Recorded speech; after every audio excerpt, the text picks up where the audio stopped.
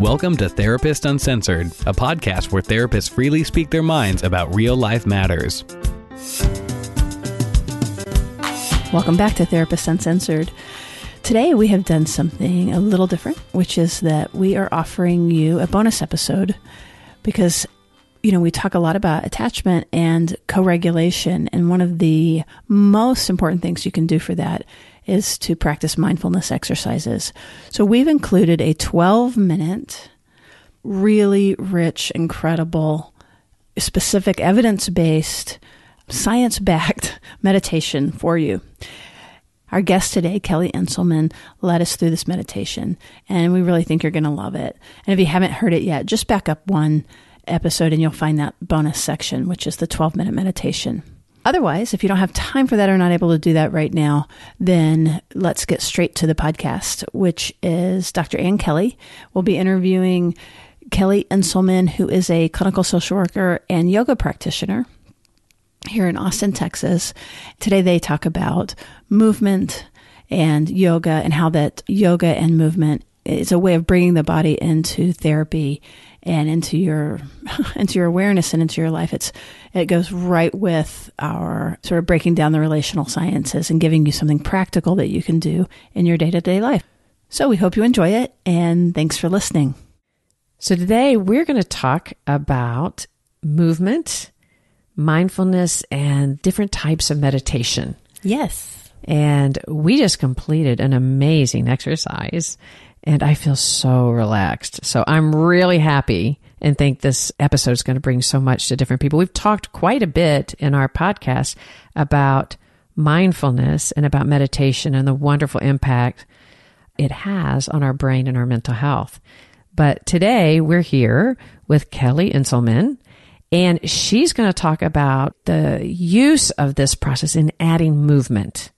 Tell us about it, Kelly. Yes, thanks, Anne. I was having so much fun just sitting here in the recording studio and being able to start our conversation with a simple yoga practice and then some mindfulness awareness and then a mantra meditation that has received a lot of research over the last few years and been shown to be very highly effective in many different ways that maybe we can talk about. And for the listeners that didn't join us, good news. We have all of that will be available in our show notes in our website that you can go through the whole process that we just went through. And after this episode, you actually are going to probably be really dying to get there because you'll understand why it's so beneficial. Yes, good. I hope people do. What we ended up doing was the warm-up exercises that I teach quite a bit in my classes and my yoga and talk therapy groups and with individual clients, especially when people are really needing to feel grounded and they need some help coming into the present moment. What I've discovered in my own journey with mindfulness is that it's not always that easy to come into the present moment. Oh, it's so true. And a lot of times we need different tools and techniques to help us to do that. And so I look at the yoga practices and meditation as being tools for consciousness and tools for coming into the present moment and really learning to be with yourself and explore what's happening inside of you, in your body, in your heart, and in your mind. And so I love sharing these techniques. Well, I have grown in so many ways just in the process of talking with you and already doing some of the research around what it is like to add movement and yoga to meditation. I had no idea the amazing intensifying impact that movement has on the whole positive output of meditation. Yes. And in fact, I would say that one of the main reasons people invented yoga in the first place is to help people be able to sit in meditation. Because many of us have a lot of tension in our bodies and our minds are going 100 miles a minute. The yogis say that our minds release 1,000 thoughts with each blink of the eye. Wow. And that's a lot. And I think many of us, especially in our current culture where we're feeling so overstimulated by what's on our phone and what's on the news and being able to hear other people's thoughts and feelings at a very loud and constant speed. We need to be able to have tools to help us really get grounded and be able to sit with our own thoughts and feelings and our own experiences. And so movement can be just an additional tool to be able to do that. The kind of yoga that I do is called Kundalini yoga, and it uses movement and rhythm and sound. And so we do simple movements, linking our breath with the movement, and often adding either a mental mantra, or sometimes we're saying a mantra out loud. And what that does is it gets both sides of the body moving, gets your circulation moving, and it also has the effect of creating balance between the hemispheres of the brain, which has a real soothing effect on your nervous system. And it has an integrating effect as well on whatever your life experiences have been. It helps you to integrate what you're experiencing now with your past. So you're integrating, what you're saying is you're integrating both your physical movement and meditation and breath and using sound in a way that helps to keep all of it in kind of in sync and in rhythm? Yes, exactly that. You're creating through the use of rhythm and through the breath and the mental focus, oftentimes of a mantra, you're really creating, it really has an integrating effect on your nervous system, on your body, and it has a very stabilizing effect on your mind as well.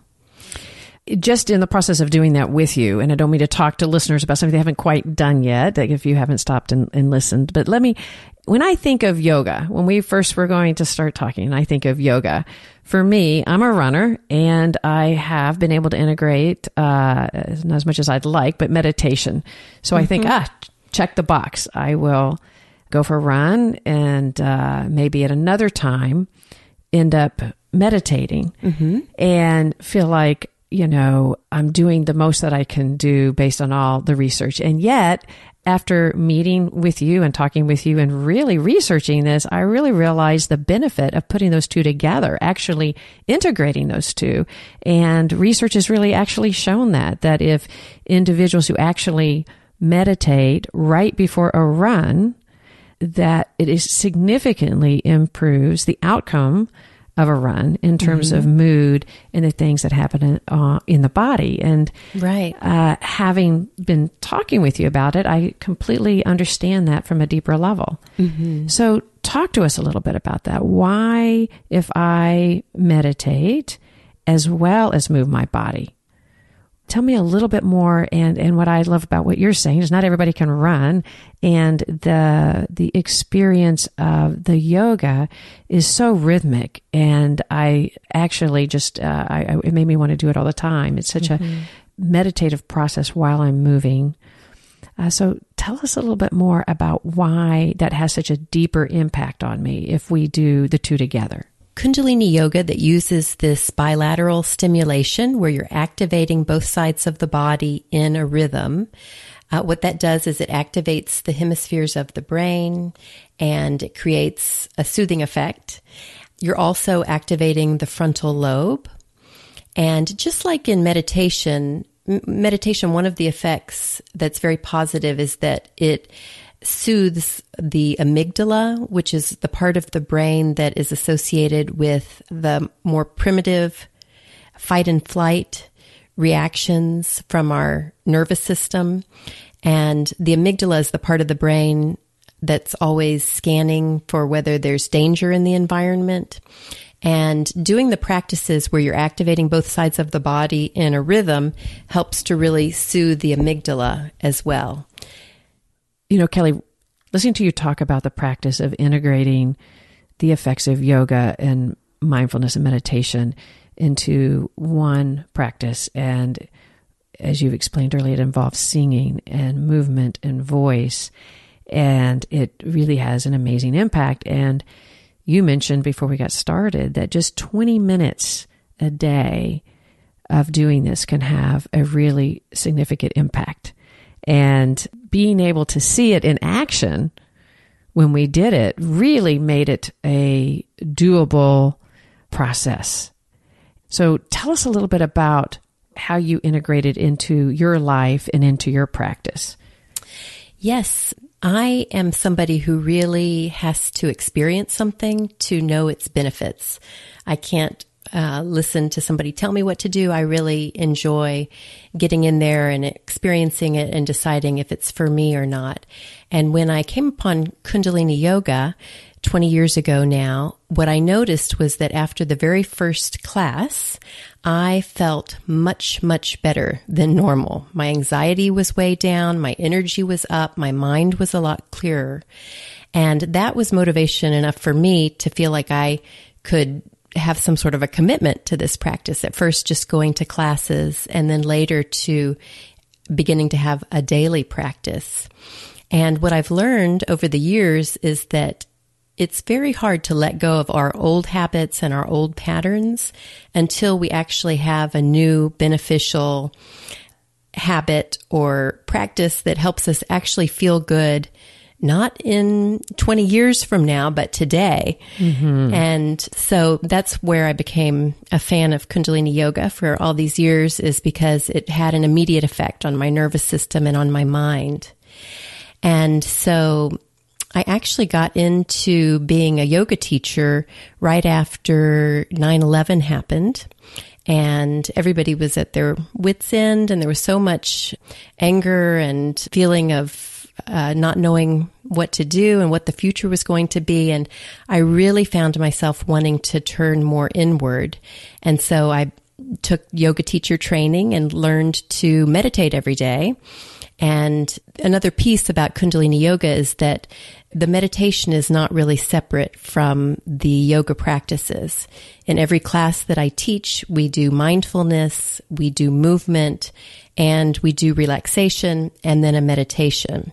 I think that's one thing I love about it, as I've been learning from you, and that to do all three at one time, not only the exponential outcome effects, I mean, quite frankly, it's also very efficient. Yes, it is. And I like efficiency. Many of us do in our culture. And yeah, there's that gratification as well. And it's very doable. It's very, like you said, it's when I think about going to a yoga class, which I know, off the top of my, yoga is good for me. It makes me stretch. It produces all sorts of positive effects. But for me, that sounds so hard. Mm-hmm. I think of yoga. I think of stretching into positions that I can't. I think of holding it in a way and being full of pain. And I know it's good for me, but being able to add an hour class a couple of times a week to my life has not proven to be a priority, and it just seemed almost impossible. And right. So as you talk about Kundalini Yoga, for one, you mentioned earlier that it's something that anybody can do, and it's not really about the extensive pressure on your body. Right. And it feels so much more doable. Can you say a little bit more? Yes. Particularly the way that I teach it, I really teach yoga in a way that tries to be sensitive to people's trauma histories and to people having different levels of experience with yoga and different body capability. And so I think, first of all, it's very important to choose a yoga class and a yoga teacher who is a good fit for you. I think when people think about yoga and they're not used to doing it, they think about coming into all those positions that you were talking about and feeling embarrassed. I've had a client once who was in my group for many years say that when she thought about yoga, it just seemed so tiresome and so boring. And I could totally relate to that, because I think before I did it, it's what it seemed like it would be to me as well. I never thought of it as tiresome and boring. For me, I thought of it as hard, challenging, and embarrassing. I've been a runner my whole life, and while that's produced really wonderful effects on parts of my body, my flexibility, not so much. So the idea of yoga, I couldn't even think to do it until, that's what you've really opened my eyes to.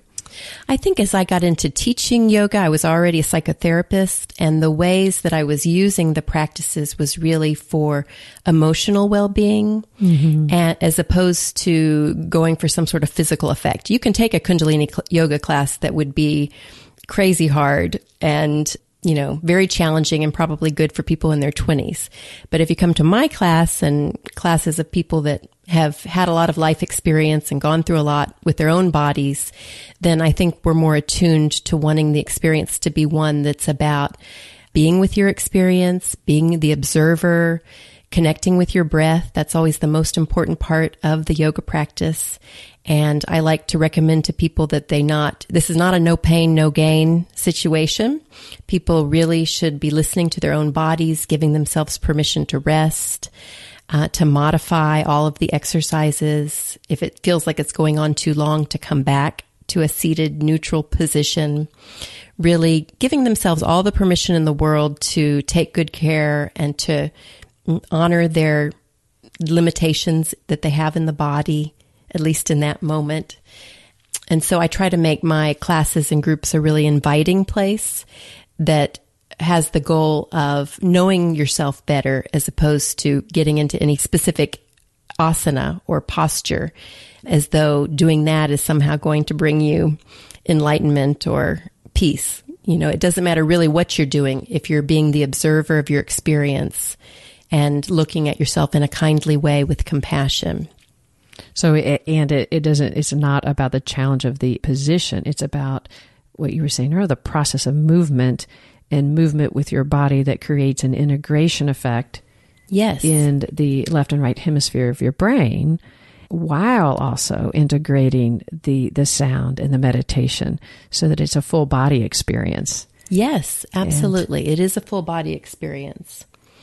And there are times when people might feel a little bit of discomfort, that sometimes we'll repeat the rhythm of the body movement, and you might get bored doing it, or the arms might start to feel a little bit tired.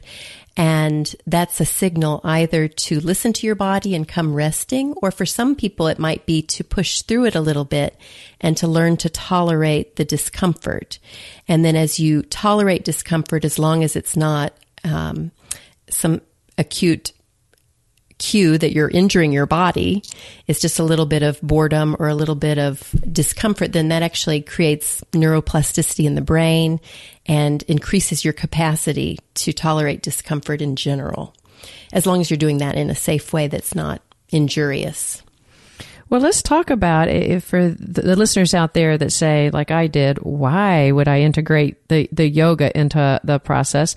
Let's talk about all the effects that, in your experience and your knowledge, that this process has. So you were mentioning that, number one, that by integration of the left and the right hemisphere, that has an overall effect. Can you say a little bit more about that? Well, what we know is that what we experience in life, we store in our bodies. And in Kundalini Yoga, we really acknowledge the different sides of the brain. There are practices where we are deliberately activating the right or the left side of the brain. So there's practices that you're at times deliberately activating either the left side of the brain, which is the more analytical, and sometimes the right side of the brain more emotionally driven. Mm-hmm. And so sometimes you're going back and forth to help brain plasticity happen. Yes. Mm-hmm. For example, there are breath practices in yoga where you activate the right side of the brain by inhaling through the left nostril, and vice versa. You activate the left side of the brain by inhaling through the right nostril. It's called alternate nostril breathing. And just as an aside, I heard recently that Hillary Clinton, during the campaign, and I guess she continues to do so, was using alternate nostril breathing as one self-care practice. She probably needed that a lot. Yes, she did. I was delighted to hear that she had that. But for example, when you breathe in and out through your left nostril and you block your right side, and you're activating the right hemisphere of your brain, that creates a relaxation effect. Mm-hmm. And then when you're breathing in and out through the right side, that creates more energy in your mind and your body so that you feel more alert and clear-minded.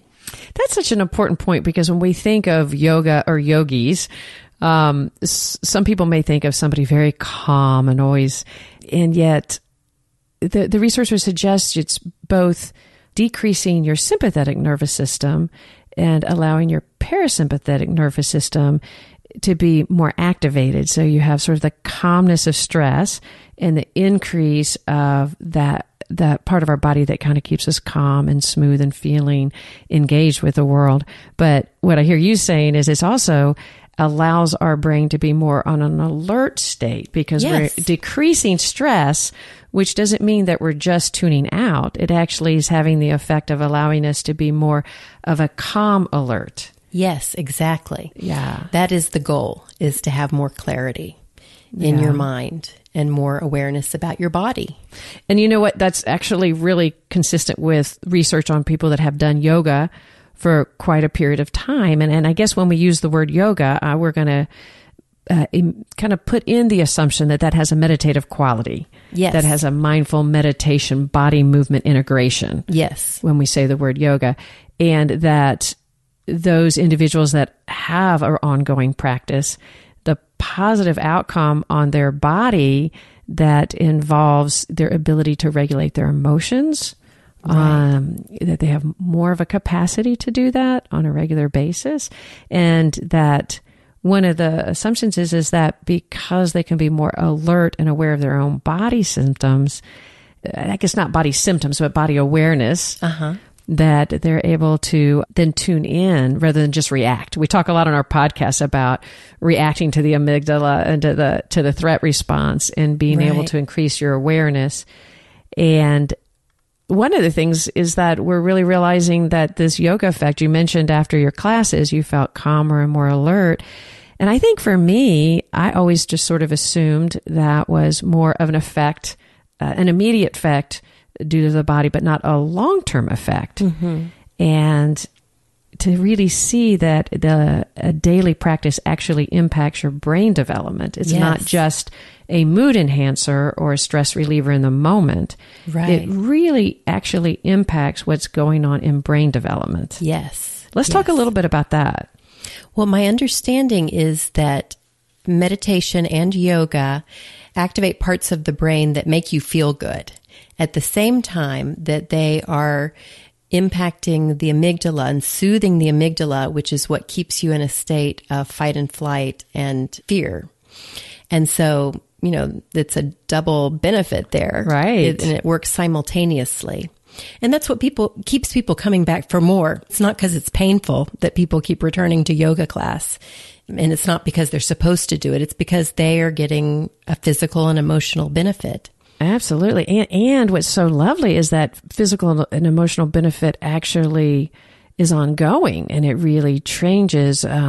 We were talking before we started about some of the different research that's been happening. I would love to talk a little bit about that, but they've even done MRI studies on individuals that have done yoga for an extensive period of time and have found that they actually have an increased gray matter that develops in the cortex of the brain, and especially in the areas that directs attention, and it increased hippocampus, and we talk a lot about the hippocampus and how that allows us to keep our stress down. So it's not just in the moment, it actually shows to have increased gray matter development in our brain. Yes. And I've just anecdotally from so many people have had people say, I came to one class, I was feeling depressed before, and then I'm coming back the next week and the depression's actually lifted. And it's had a continuous effect from one class. It wasn't just that class day. Right. That they can really, really see that it's really impacting on an ongoing level throughout the week. Yes. That's an amazing effect. It is an amazing effect. And then, of course, it just doubles and increases exponentially when you do it on a daily basis. Well, and that makes a lot of sense because of the different parts of the area of the brain that it's impacting. It intensifies a GABA production in your brain, and not just in that moment, but overall, you continue to produce those things that reduce the anxiety effect. It's a natural anti-anxiety medication in our own mind that we can induce through this. Yes, and it also creates new neural pathways. You have a new experience of your body. And for particularly with people who have a lot of anxiety or depression or trauma, it sometimes can be very unusual for them to be able to just be with themselves. And so to have an experience where they're feeling good in their bodies, they're feeling comfortable, especially if it's a group or a class, they're feeling comfortable with other people, feeling good in their bodies and having positive feelings towards themselves, that right there in one class has created a new neural pathway. And for some people, this is the first time they're ever experiencing it. Right. And for others, it's a remembrance of times when they have felt good in their bodies and when their minds have felt at ease. And by remembering that, they're able to seek out other opportunities to replicate it, either through the practices or just in their daily lives and the choices that they make. Oh, yeah. That's just a wonder. And what you're saying is by increasing those neural pathways, as we talk about it, those things that fire together end up wiring together. And so in that process, as you keep doing your practice, you actually really are creating a whole nother way for your mind-body integration to take care of yourself emotionally and physically. Yes. Another example in the type of yoga that I practice, a lot of times we use a mental mantra. As you do your rhythmic movement, you're thinking to yourself a mantra, and maybe it is Sat Nam. That's one that we use quite a bit.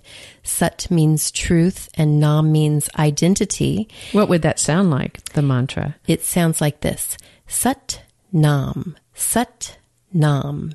And so you might be saying it out loud, or you might be just thinking it to yourself as you're lifting opposite arms and linking it with your breath. You're thinking Sat Nam, Sat Nam. And the meaning when you put it together is true self. I identify with my true self. And I've had many, many people say to me later that during the week, as they're taking a walk or they're going for a swim or before they're doing something stressful, they remember how they felt at the end of yoga class. They remember the idea of Sat Nam, and then they can just cue themselves. They can think to themselves, okay, Sat Nam, true self. And then they have that somatic memory of what it felt like to be in a state of ease and well-being. And then they can access that again. Oh, that's wonderful.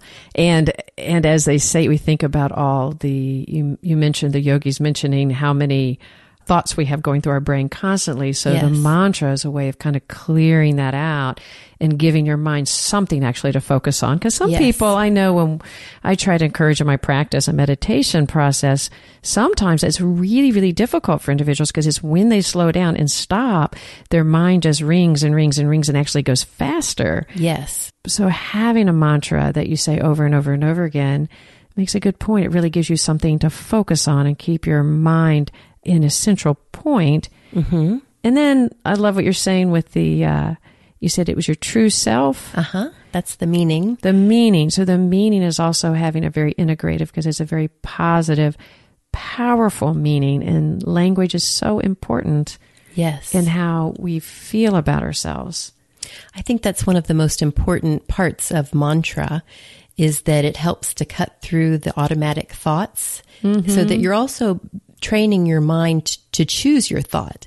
So instead of thinking about all the negative things you are saying to yourself, if you're interrupting that to think Sat Nam, what that does is it teaches you that you can choose other thoughts. It creates a little bit of gap and an interruption in the old patterns.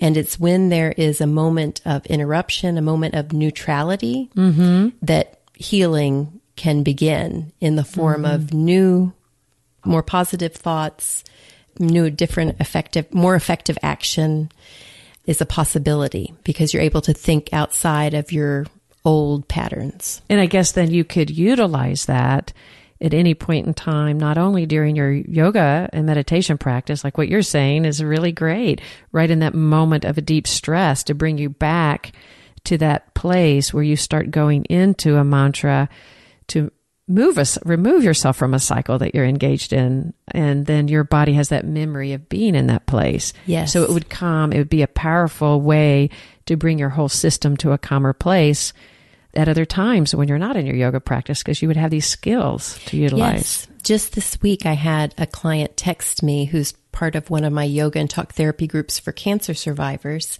And she had some symptoms come up and she had to have another MRI. And she was very nervous about it. And when she went into the testing, she used an affirmation, a mantra, basically. It's an English mantra, which is happy am I, healthy am I, holy am I, holy in the sense of being whole, that we've done quite a bit in our group and in our classes. And she said she just kept repeating that to herself over and over again as she breathed long and deep through the whole testing experience. And she said it was a completely different experience. And in fact, in some ways it can bring some pleasure into the darkest, most terrifying moments of your life. Oh my gosh, that's so beautiful, Kelly. Just the thought of that. Not only is it bringing those beautiful thoughts, it's preventing all of those other thoughts that you can imagine would be so susceptible to in that condition, in that moment of your life. But instead having something so secure to fall back on.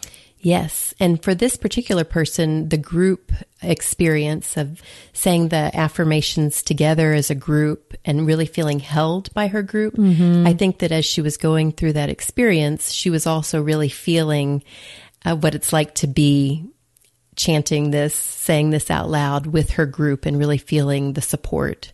Oh, and we've talked quite a bit on our podcast about how the bringing yourself into a sense of community is one of the safest ways instead of feeling isolated. So through the use of that and being able to connect to the group at the same time, it was like the group was there with her instead of her being so isolated. Absolutely. Oh, which was a very different experience for her. Oh, I imagine. In fact, I'm so interested. We at Therapists Uncensored are so interested in the groups that you're doing for cancer patients that we're going to have a whole separate podcast. So we just gave you a little brief window into that. And that's a second podcast that we're going to do specifically about how you use this practice to help people with trauma and cancer. Yes, wonderful. So I really look forward to that. So you mentioned, though, you have a group, and that is not just cancer survivors. You also have been using this combination of yoga meditation practice as a clinician. Can you tell us a little bit about that? Sure. About 15 years ago, right after I went through yoga teacher training myself, I decided to start integrating yoga with my clinical practice because I had been so helped by the combination of attending yoga classes and really deeply learning how to deeply meditate, and through growing with my own psychotherapy process, my own experience as a patient in therapy. And I really felt like it was a synergistic effect, that there were ways in which I could grow through my yoga practice and meditation practice that I was not able to access through talk therapy, and vice versa, that there are ways that yoga and meditation is not a substitute for really working on your family of origin dynamics and your relationship skills and being able to talk about your thoughts and feelings. And so I really felt motivated to integrate yoga and talk therapy. And so I created these yoga and talk therapy groups, and I've been doing them for about 15 years with different demographic groups. I started working with teenagers, and I did that for many years, probably 10 years, working with teen girls. And they loved it. And what a great population to use for the teenage girl, with how much angst and awareness of body and et cetera. So I love that. Yes, it was fantastic. They also have such a desire to learn about themselves and to know themselves more deeply. And by doing the yoga at the beginning, it also created a level playing field where the popular girls and the girls who struggled more socially were more able to connect from a place that was not about posturing and defenses, but really about their core feelings and more vulnerability. Sometimes I'd have girls bring things up that I was thinking, oh my goodness, they're going to get scapegoated. It's really out there what they're bringing up. But instead of that happening, the rest of the group would be able to identify with this very vulnerable part or an acting out part that gets brought into the talk therapy portion, because the ability for everybody to tolerate other people, right, because they're really relaxed, that's increased, and to tolerate their own thoughts and feelings and not to act out. Yeah, that makes a lot of sense. And so now you've been doing then a process where your groups will start, and these are all various groups, where they're adult psychotherapy groups, so they will start with a period of yoga meditation and then lead into the process group, so that you're saying that they have that openness and the calmness to be able to go into a group already feeling more safe and more connected. Yes. Yes. We do 45. I have one ongoing women's group that's been going for about 5 years. And we do 45 minutes of yoga and relaxation and meditation. And then we come into our group process. And I start each group by asking, what did you notice in the meditation or in the yoga practice? And it's amazing the diversity of what people are experiencing. And so they get to put words to this very right-brained experience that they've just had. And then they also get to talk about what's come up for them from their own lives, Right. What they noticed, what they were thinking about that needs to be shared in the group.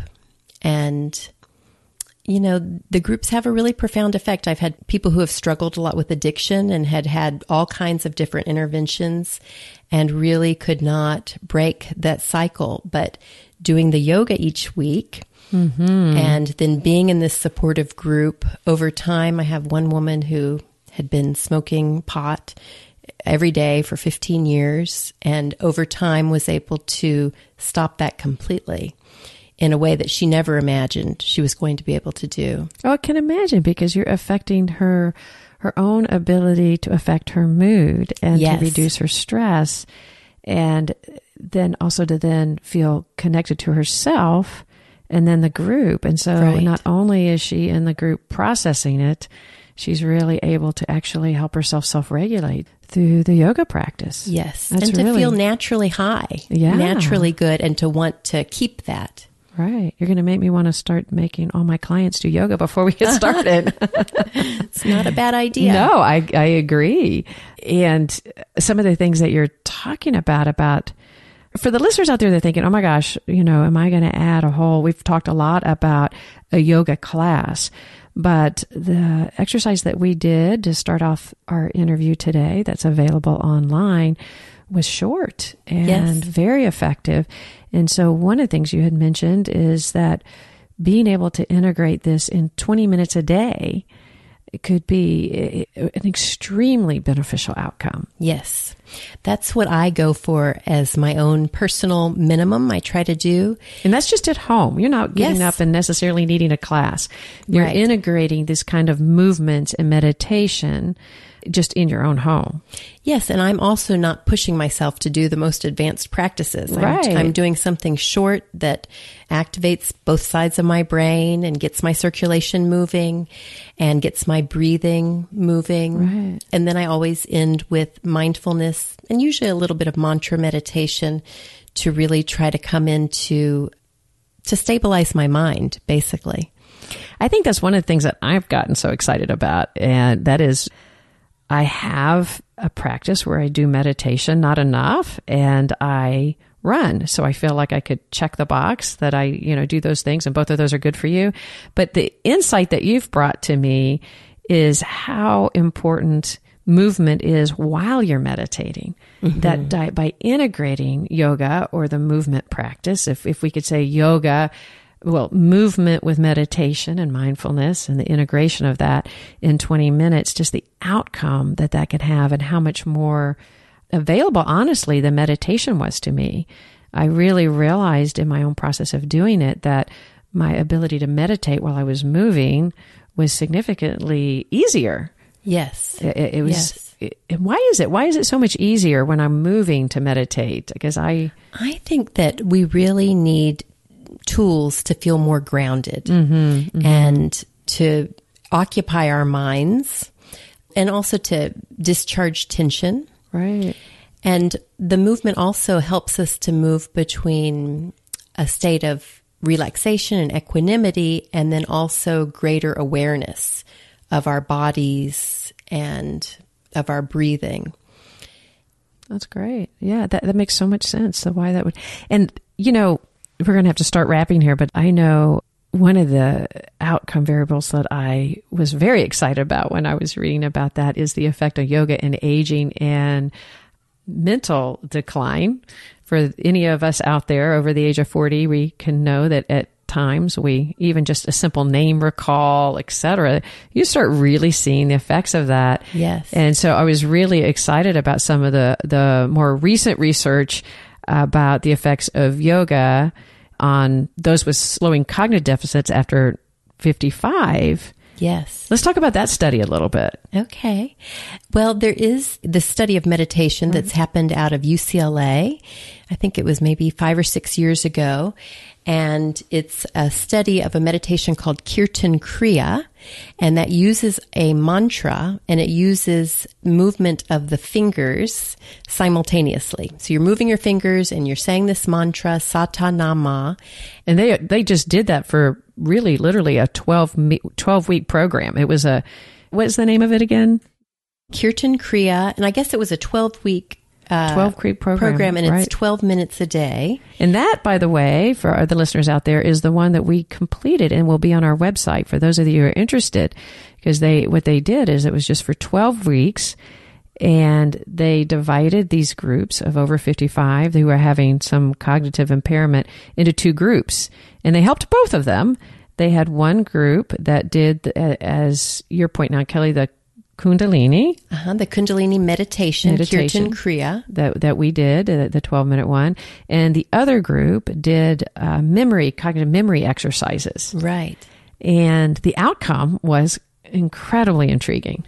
The outcome that sticks with me is that it lowered inflammation in the body, and Right. it also improved memory in the group that did the Kirtan Kriya Kundalini meditation.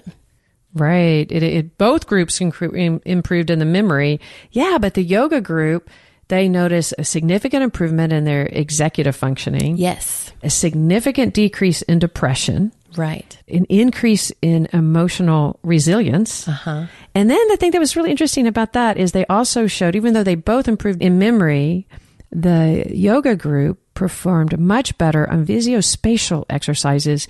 And you know what's interesting about that?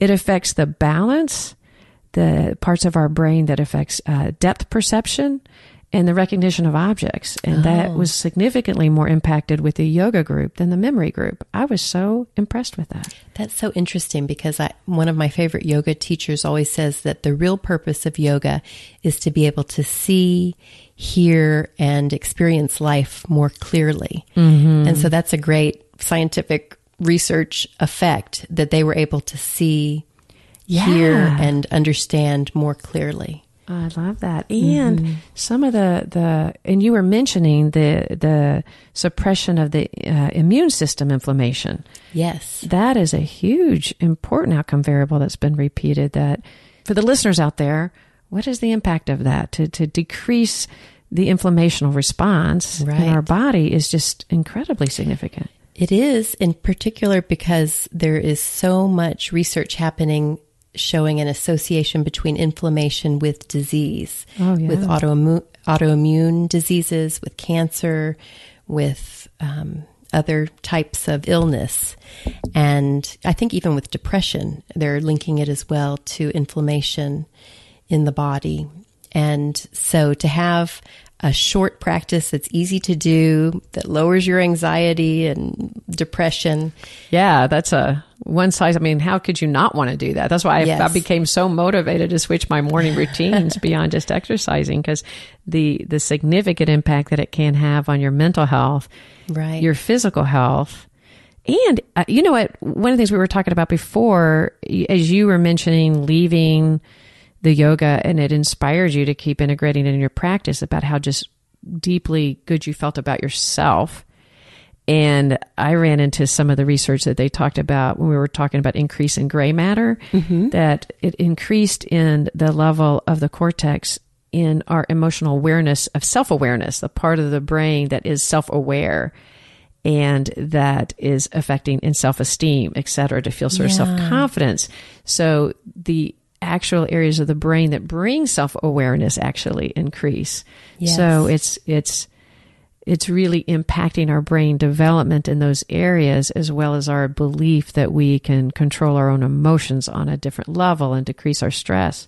Yes. So it's a little bit of a, what can it not do for you? Right. Yeah. It really, and I always associate that with the frontal lobe being strengthened and activated, that's where we have our emotional regulation, our executive functioning, our ability to feel compassion for ourselves and others. And yeah, both yoga and meditation really positively affect that.